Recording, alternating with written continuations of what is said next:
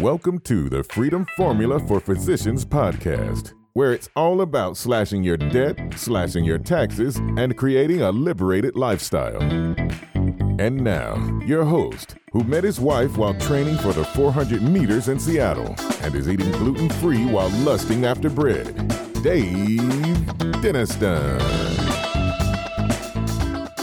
Hello, my friends, and welcome back to another episode of the Freedom Formula for Physicians podcast, a podcast dedicated to helping doctors like you slash your debt, slash your taxes, and live a liberated lifestyle. Well, today I am honored to have a gentleman with me who has been helping folks, business owners in particular, physicians that own private practices, to really work on their numbers and dreams and have great accounting and financial strategies. He is a CPA, but he's not the nerd in the back of the room that is doing number crunching. He really is trying to do more a consultative type approach, helping people understand their numbers and cash flow and what's happening within the business and what happens when you add partners, subtract partners, and helping people really strategize and grow their practices the way that they want to towards their goals. I am honored to have here on the podcast with me, Nolan Bradbury. Welcome, Nolan. Thanks for having me, Dave. Pleasure to be here. Yeah, absolutely, Nolan. So I mentioned, of course, that you are a CPA, but you're not the typical tax return prep type person. So just give us a quick 5-minute overview on your journey. You know, how did you get to doing what you're doing now, and why are you doing it, and what's behind it? Yeah, wonderful. So I'll start a little earlier than maybe some people do, but I originally was going to be a teacher and then a psychologist, but I got to college and realized I had to take more foreign language than I really wanted to. And so I ended up going into the business school and kind of found a calling into accounting. Found myself really good at it. Went on into the professional world, worked in public accounting at one of the large four CPA firms and a very large Fortune 5 company. Worked there for a few years and then went into the private sector where I worked helping took a company public, and then ultimately left and went into public accounting again, worked in a smaller CPA firm with a business partner, and then went out on my own recently. And now I focus on primarily helping small businesses really optimize their accounting and finance aspect of their business so that they're able to maximize that information as best as possible to help them ultimately achieve the goals that they need to achieve or want to achieve, both from a business perspective, but also a personal perspective. Because for many people, their business is the pathway to their goals in life, both in the current years and later on, hopefully in retirement. Love it. No, I think that's great stuff. And I could imagine someone like yourself, working hand in hand with a financial advisor like me or other people that are kind of on the board of directors, as well as working with someone that's preparing the taxes and maybe estate planning attorneys and the whole team of valuable partners in a journey. So, Nolan, as I look at kind of what you're doing, can you help us understand versus a typical CPA that is preparing tax returns? How does that differ?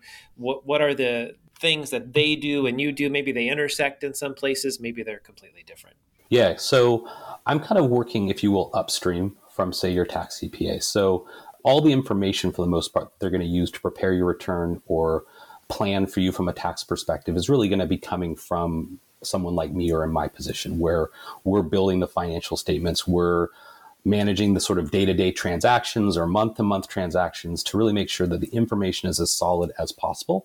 It's that old adage, right? Garbage in, garbage out. So if the information that you have isn't reliable or accurate or meaningful, then ultimately the decisions that you're going to be making downstream with a tax CPA or a financial advisor or a planner are going to probably be off base because you're going to be using poor information. And so better data equals better decisions in most cases. And so me and my team, we work on making sure that a lot of the sort of more mundane aspects of the accounting aspect of your business are taken care of and that you're not having to worry about them. And then we work closely with whomever is sort of on your board of directors. And I think that's a great way of describing it. I often talk to people about having a group of people that you can go to and that are supporting you, experts in their fields, if you will, and then working with them to make sure that there's good overlap there and that information is being passed about appropriately and timely so that everyone is sort of in the loop and ultimately supporting the client or the business owner in this case to really make sure they have the best information available to do what they need to do.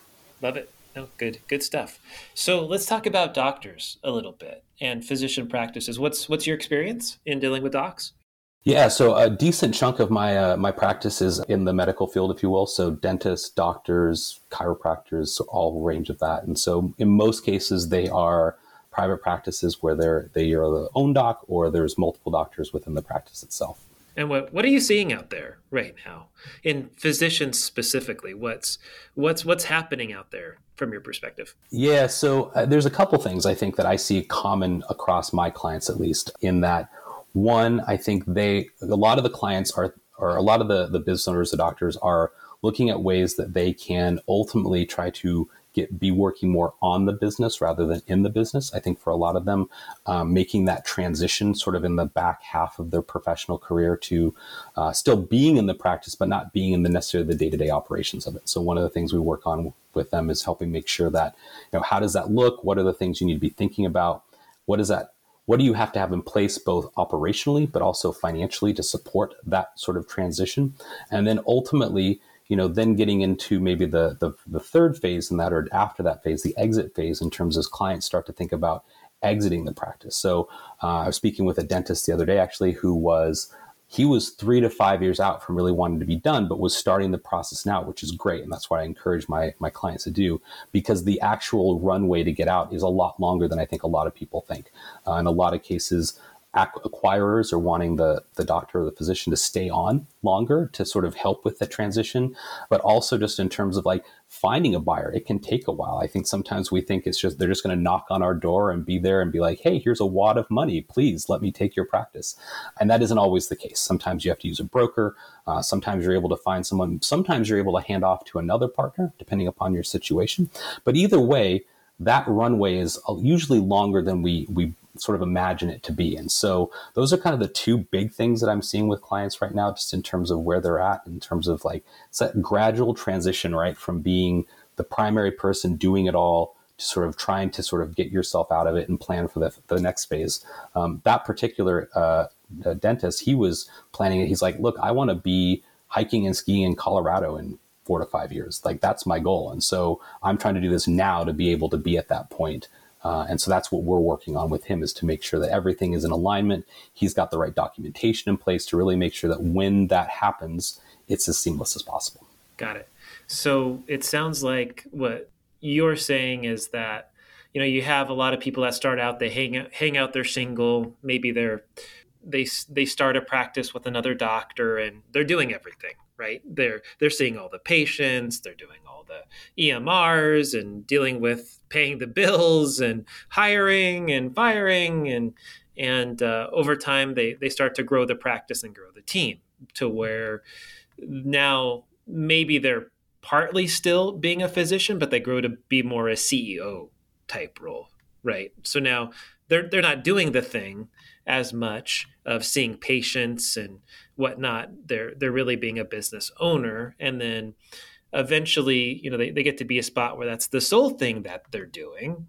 And the practice becomes more sellable because they're not having to be there to have to see all the patients. Because if it's just you seeing all the patients, then you are the whole business, right? It's a lot harder to sell a solo practice like that. Not that it's a bad thing; it's a great thing. It's just a much different stage of the business and the ability to be able to sell it to someone else down the road. Yeah. So I kind of talk to clients about there being 3 real phases when you're in a business. So the early phase is like, the focus there is making sure you're not over or under engineering things. So really kind of making sure you're doing what you need to do, but not more than what you need to do, or obviously less than what you need to do. Then you kind of get to more the secure phase, which is like the middle phase, if you will.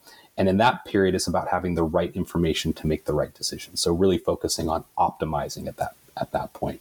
And then you start to get to the back end, which we kind of talked about a little bit more, which is the exit phase, and making sure that you're best equipped to exit the business. And ultimately, for a lot of doctors, it's about transitioning to something that is more passive in income, right? Anyone who's sort of selling their time, which a professional in essence is, right? It really comes down to the golden goose that we're trying to chase is how do we find passive income, whether it's real estate or other forms of businesses where we're not having to do all of the heavy lifting ourselves. And so part of it is helping them understand that process, both again, operationally, but also accounting and financially speaking. Mm-hmm. So from your perspective, what are you seeing as in each of these phases? So let's just talk about that initial kind of startup phase. You're young, you're hungry, you're working your tail off, you're growing the practice. What are some common mistakes that you're seeing from your perspective in terms of financials and managing the practice that you see a lot of doctors make? Yeah, so maybe starting with managing the practice, I think one of the challenges is that idea of I have to do everything myself. Now, obviously, there's a point, right, where cash flow sort of dictates you may have to do some things that you don't want to do, right? You may be the janitor because that just necessitates you taking the trash out at the end of the day. But really in that phase, I try to work with clients in terms of thinking about it as like, you need to maximize your time for the highest and greatest use, meaning there are things that only you can do within the practice, and you need to identify those and focus on those. The other stuff, you need to figure out how you can outsource to reliable, trustworthy resources, right? And so accounting, legal, those are ones that are good early examples of making sure that you're putting the right people in place to help you. Not over-engineering in terms of building out this massive workforce of internal employees and all of that too early, but rather finding the right way to sort of balance that early on. That then feeds into making sure that early on you have the good information to make sure you know when you can make the next hire or make that first hire. For a lot of practices, it's an office manager or someone who can take over sort of running the back end of a lot of the billing details and expense aspects of it. And that's a point, truthfully, this is another thing I talk to clients about is there are certain things, even though you're going to want to outsource them, that you shouldn't. Things that are strategic in nature, you do probably need to have more of an active role in there. Like you don't really necessarily want to be outsourcing the contacting of billing for clients to someone outside your company. The customer service aspect is going to struggle. They're not going to be as passionate about it and care as much about it. Even if they're trying their hardest, there's a lack of information that they're going to have. And so there's certain things that sort of always need to be retained within the business. And so finding a good trusted resource in that early phase that will help you move into that middle phase is sort of one of the first keys from the management side. And like I said, from a financial perspective, it's really about having good data so that you're reviewing it on a regular basis, usually with your accountant, hopefully, or your CPA, or whomever is your financial contact in that situation, and making sure that information is interpreted correctly. A lot of people who run businesses, their background is not in finance, and so they don't often have the training to properly review a financial statement. They don't necessarily understand what is a balance sheet, what is it telling me, and that's not a criticism of them. It's just not their area of expertise. And so understanding the difference between the financial statements, how to read that, what is it actually telling you, how to focus on things. And then so give us an example of that where, you're looking at a doctor's income statement or balance sheet. What's something that you're going to pick up on that they just look at the report and, they're not seeing something there. Yeah. So for me, which is contrary to, I think, a lot of people, the most important financial statement is actually the balance sheet, in my opinion, because it tells you the income statement or the P&L, but it also tells you all of your other positions, cash, liabilities, what your equity situation is looking like. And at the bottom, it tells you what net income is. Your P&L is more or less the geographical placement of all of the information within the P&L. It is largely, though, that geographical. It's presentational. When I'm looking at it, I'm looking at things. Do you have, if I'm looking with a client for the first time, do you have like accounts that don't make sense, negative balances? Do you have a lot of liabilities? You may have a lot of cash, but if that's all because you took out a bunch of loans, then that somewhat is overinflating perhaps your strength of your cash position. Looking at the types of loans those are they lines of credit? Are they long-term debt? What's the payoff pieces of those? Then on the P&L side of thing, the important piece on the P&L is looking at it not just on a singular month, but trend-wise. What do the last 3 to 4 months look like? What does the last rolling 12 months look like? What does year over year in the same period look like? Because on a standalone basis, it could look great, but comparatively, you could be down from last year. You could be looking at seasonality issues for a lot of medical practices, they tend to see higher turnups in the beginning and end of year as people have capacity within their insurance, or they're going to lose privileges within their insurance. And so really making sure they understand the context with what they're looking at on the P&L side of things. And then, reviewing, are there one-time charges that are sort of causing distortions in the results for the month? All of this is sort of indicative of why it's really important that when you have financial information, that there's a discussion around it. You don't necessarily just want to get a financial report and look at it and call it good. Sometimes that's okay, but realistically, I really encourage my clients to have a conversation with me. When I send it, here's a link to schedule if you want to talk about it. Let's go through the results. Let's make sure you actually understand what it is you're seeing and you're not drawing the wrong conclusions from it. And now for a commercial break. Well, if you are anything like me, if as you go along your financial journey, you may be feeling confused sometimes about what to do. You're hearing advice from this person and that person. You're not really sure who to trust, what to turn to, and you're feeling stuck, whether you're wanting to create multiple strategies and streams of income, or you want to look over your stock portfolio, or you're looking for particular reviewing over your specific situation. It would be my honor and my pleasure to spend 30 minutes to help you for free. All you have to do is text the word strategy, STRATEGY, to 833-343-2986. Again, that's strategy, the whole word, to 833-343-2986. Thank you so much, and I look forward to talking to you soon. And now, back to the show. So how often do you meet with your clients? Like, how are you paid in your particular case? Yeah, so meeting with clients, it really depends on where we're at in the process of working together. And then sometimes it's their preference. I have clients who I meet once a week with.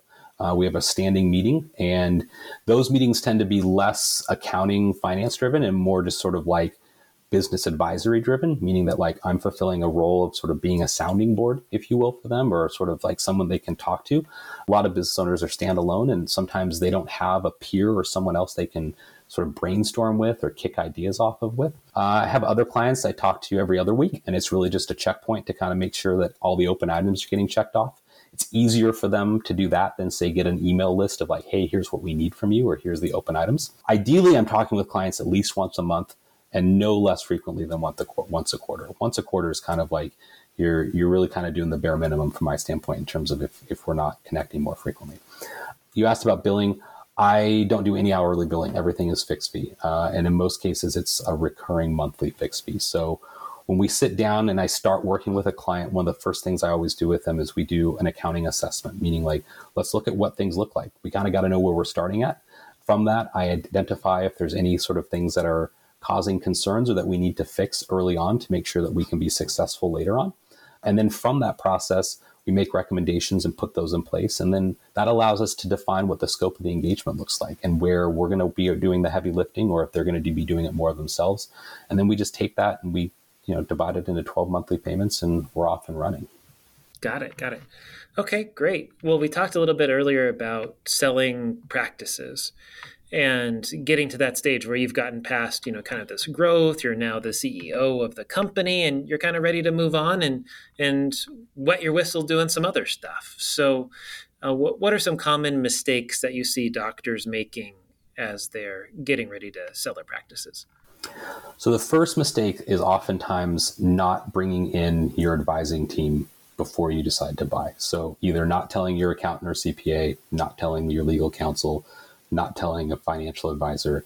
I've seen it happen a fair amount where they just reach out to a broker and they're like, hey, I want to sell my practice.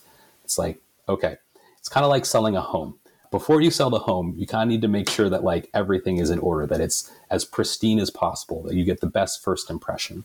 And so that kind of leads to the second piece, which I see a lot of business owners missing out on, is what's important to understand in the divesting process, the exit process. And remember, I had a mentor tell me this once: every partnership ends, either legally or in some case or not. It will always end. So you need to plan for that happening at some point, because it's going to. And so when it's time for that to happen, it's important to have as much sort of done in advance, so that when the people come in, and they're going to come in and they're going to do what's called due diligence. They're going to want to review documentation. They're going to want to see, what are your policies and procedures? Show me your accounting records. Show me your tax returns. I may want to talk to some of the key employees, and I want to understand, are they going to stay if I buy this? Are they going to leave? And so it's really important to have planned for that due diligence process in advance. Otherwise, you're going to end up winging it. And when you wing it, buyers get scared. They get cold feet. They're concerned about, well, wait, why is this not all in order? What am I getting myself into? Is this not as clean as I was hoping it was going to be? Because nobody wants to come in and buy something and then have to put a ton of work into. Some people do. Some people in like the VC realm, that's what they specialize in. But if you're just selling to another doctor or group of doctors, like, they don't want more headaches. And so the more that you can make it easy for that transition to happen, the better off you'll be. And then the third thing is, and I sort of alluded to this earlier when I was mentioning another case example, is understanding what your runway is. How long are you willing to be involved in this transition process? And what do you want your role to look like? Oftentimes, doctors can find themselves in a situation where it's being told to them, as opposed to being proactive and being like, this is what I'm looking for. I want to be out in 2 to 3 years, and I'm willing to do this type of work during that transition piece. And then I'll throw in a fourth one, although this is sometimes dictated by the buyer, is what are the terms of the buyout that you're going to accept? Does it need to be an upfront cash payment? Are you going to finance it yourself, where basically they're going to pay you over time as sort of an installment sale, if that makes sense? Or is there some other sort of like, are you going to, like, what is that really, what are you going to accept, right? Similar if you're buying a house, like, are you only going to accept an all cash offer? Are you going to accept someone with a loan? Like, what are you going to be okay with in terms of that? Because it's important to know what you want to, or who you want to get into this relationship with during this transition period. Love it. Good stuff. Now, what about, you mentioned that you see a lot of doctors that as they sell the business, they're doing some interesting stuff. Tell us about that. What are some interesting things you've seen doctors do as they sell a practice? You mean it post-selling or sort of during the post-selling? Post-selling, yeah. So, I think for a lot of doctors, as I mentioned, passive income tends to be what they're seeking. And so, while not necessarily exciting, I think a lot of doctors get into the real estate realm, meaning that they will go and get rep status or real estate professional status, so that they can sort of take advantage of some of the tax optimizations there. I'm sure you talked about this a fair amount on your show, and making sure that is there, because that tends to be sort of, like I said, the ideal state where you've had this career of sort of being in it. Now I can sort of sit back and I can do a bit more aggregating of these locations and properties, doors. Maybe it's maybe they're residential properties, maybe they're multifamily units, and sort of building that out so that they have some good consistent income after they sold their practice. That tends to be the most common one. Alternatively, I mean, we have people on the other end of the spectrum who just they want to go off the grid. I'm going to go buy some land out someplace. I'm going to go a different route and do something completely different, and just sort of live off my life and sort of enjoy that piece. I would say, by and large, most professionals in sort of this area tend to move into the real estate realm, at least in the last 10 years or so, just because of the value that we've seen in terms of how cheap debt was until recently, at least. And just sort of the ability to take advantage of the tax loopholes. Tax laws change based upon who's in office and how things, and is the politics and policies of our government. And so for at least the last 5 to 7 years, at least, it's been very advantageous from a real estate perspective. And so that's where most people have gone recently, just because of it's been so lucrative. Yeah, for sure. Well, like you said, it's going to be interesting to see how things shift, because the problem right now with real estate is that interest rates, the cost of capital has gone up so much relatively, right? Double, 2.5 times more expensive maybe. And at the same time, prices have softened, but it's not like they're down 20% at this particular stage. I don't care what kind of real estate you're looking at, and the at least from what I've seen, which maybe I'm missing something, but, usually it seems like you'd have to make up 20 or 30% price decrease to make up for that change in rates. Like, you're not going to be cash flow positive in today's environment. You're not. And so one thing I have seen I've seen a trend now where a lot of from real estate investing is being done in much smaller, undeveloped markets where the cost is still relatively low. A lot of my clients, they used to be sort of, I'll say, suburb driven, meaning like sort of they'd find a large city, find the area around that, commuters, things like that, multifamily units, things of that nature. Now what I'm seeing is they're investing in more rural locations, not like farmland necessarily, although that's a great opportunity, but more in like, getting units at a much lower cost because there just isn't as much demand there right now. But what we've seen over the last few years, especially with COVID, is this sort of migration into more rural areas as remote working has allowed or has become more acceptable. People are working from different locations, and that has allowed there to be some new developments in some smaller places. So places like Tennessee, Iowa, Midwest areas where traditionally you haven't seen a ton of real estate investment being done is now seeing, I think, a lot more just because the prices are still low, even though the interest rates have, 400% higher than what they used to be. Yeah, no, that's good. Now, Nolan, what have I not asked you that you think regarding doctors and their practices and around your expertise that people should know or be thinking about as we look in 2023? Here it's wrapping up already now and going into 2024. Yeah, so a couple things. What we see now, we're heading into a new election cycle, and so typically speaking, what tends to happen in that is there's not a lot of policy changes because nobody really wants to rock the boat. And so I think what we see right now from a tax perspective in terms of regulations, that is probably going to hold steady for another year or two. We could see some small adjustments here or there. Government always surprises me, but I think that's probably one of the big things. But I would say that the key there would be talking with your tax professional and making sure that you're on top of sort of those opportunities, particularly the R&D credit. I know you had someone on recently talking about that. It's a really good opportunity for doctors in that I don't think a lot of them realize they're qualifying for. The ERC is still out there. That's another one that is available for doctors in a lot of ways, and people are still not capitalizing on it. Other than that, the things I would say, one, and I think this tends to go overlooked, is it may seem counterintuitive, but now is actually a really good time to get a line of credit, especially if you don't need it. So because rates are really high, banks are really wanting to lend money and make it available. But the thing about a line of credit is, right, you don't have to draw on it.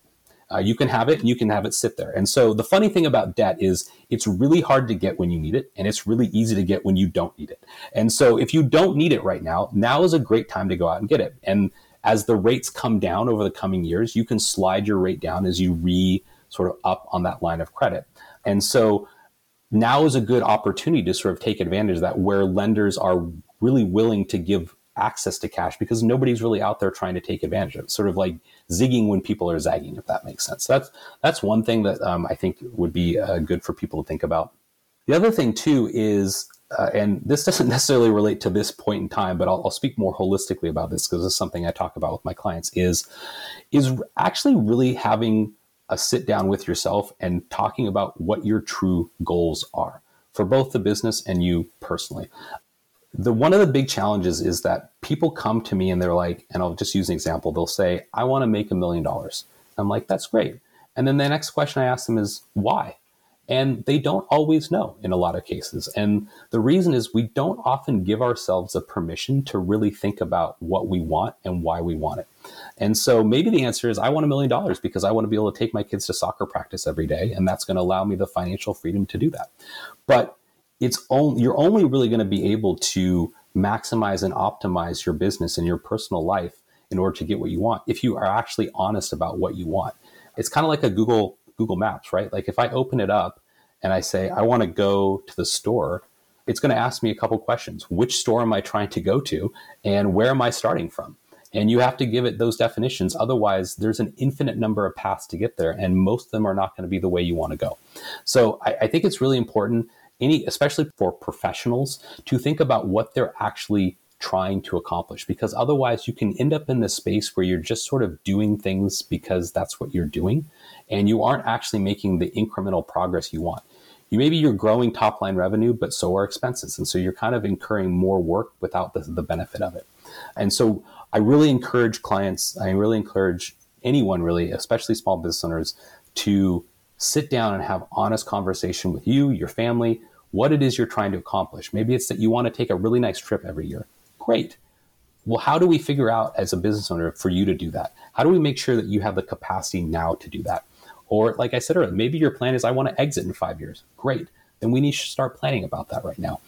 As you know, as an advisor, right, the biggest thing is making sure you have open conversations with the decision makers. And if you're not having those conversations, you're kind of denying yourself the opportunity to find real joy and happiness. That's good. Good stuff. No, I think that's all good advice, Nolan, and something for us to think on and chew on a little bit. Any final pieces of advice you'd like to leave us with? No, I think we covered everything. I feel like I've rambled enough for everyone. I don't need to put more out there on them. But hopefully people have found this beneficial. And, I think the thing to remember is that accounting is accounting, but it shouldn't drive everything. Like what you want in life needs to have a factor in all of this. And so make sure that those two are working hand in hand with each other. Don't neglect the one for the other. Okay. Love it. Very good. And if people want to find you and learn more about your practice and how they can work with you, what's the best way for them to find you? Yeah, so our website is bradfieldaccounting.com, bradfieldaccounting.com, pretty easy. You can email us at contactus@bradfieldco.com, or you can email me, nolan@bradfieldco.com. Either of those work. And happy to connect with people and help them and, see if there's anything we can do to help them get on the right path or achieve their goals. Sweet. Love it, man. Well, thank you so much for being with us today.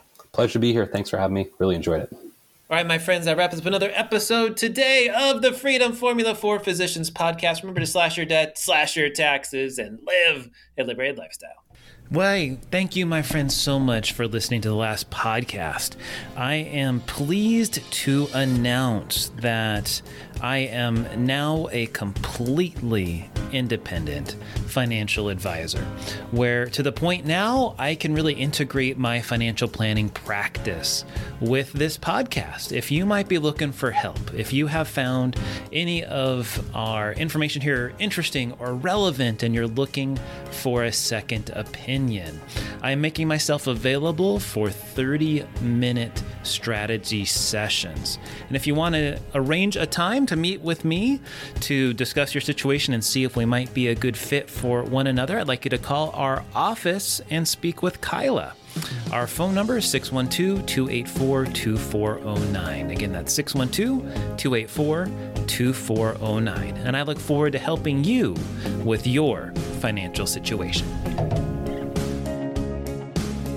And now for some lovely legal disclosures required by our lawyer friends.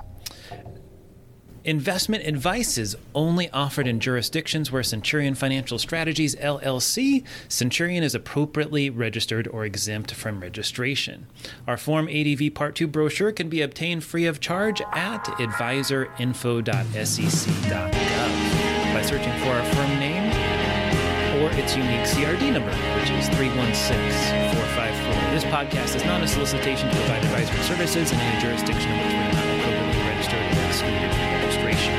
The information, statements, and opinions contained in this podcast have been obtained from or are based on information obtained from sources which we believe to be reliable, but we do not warrant or guarantee the timeliness or accuracy of such information. This podcast is intended for informational purposes only and should not be construed as personalized investment, tax, or legal advice. Opinions expressed by any guest are their own opinions and do not necessarily reflect the firm's views. You should carefully consider your own financial circumstances and needs prior to making any investment in securities or purchasing any insurance products. As always, past performance is not indicative of future results. Investing in securities or really anything else involves the risk of loss. If by some chance in this particular podcast I mentioned insurance products are backed by the financial strength and claims paying ability of an issuing insurance company. They may be subject to restrictions, limitations, and early withdrawal fees which vary by issuer. You should always consider the charges, risks, expenses, and investment objective of any insurance products before entering a contract. And that, my friends, wraps it up. Wish you all the best. Feel free to contact us with any info at www.daviddenniston.com. Thank you so much and have a good one. Bye-bye.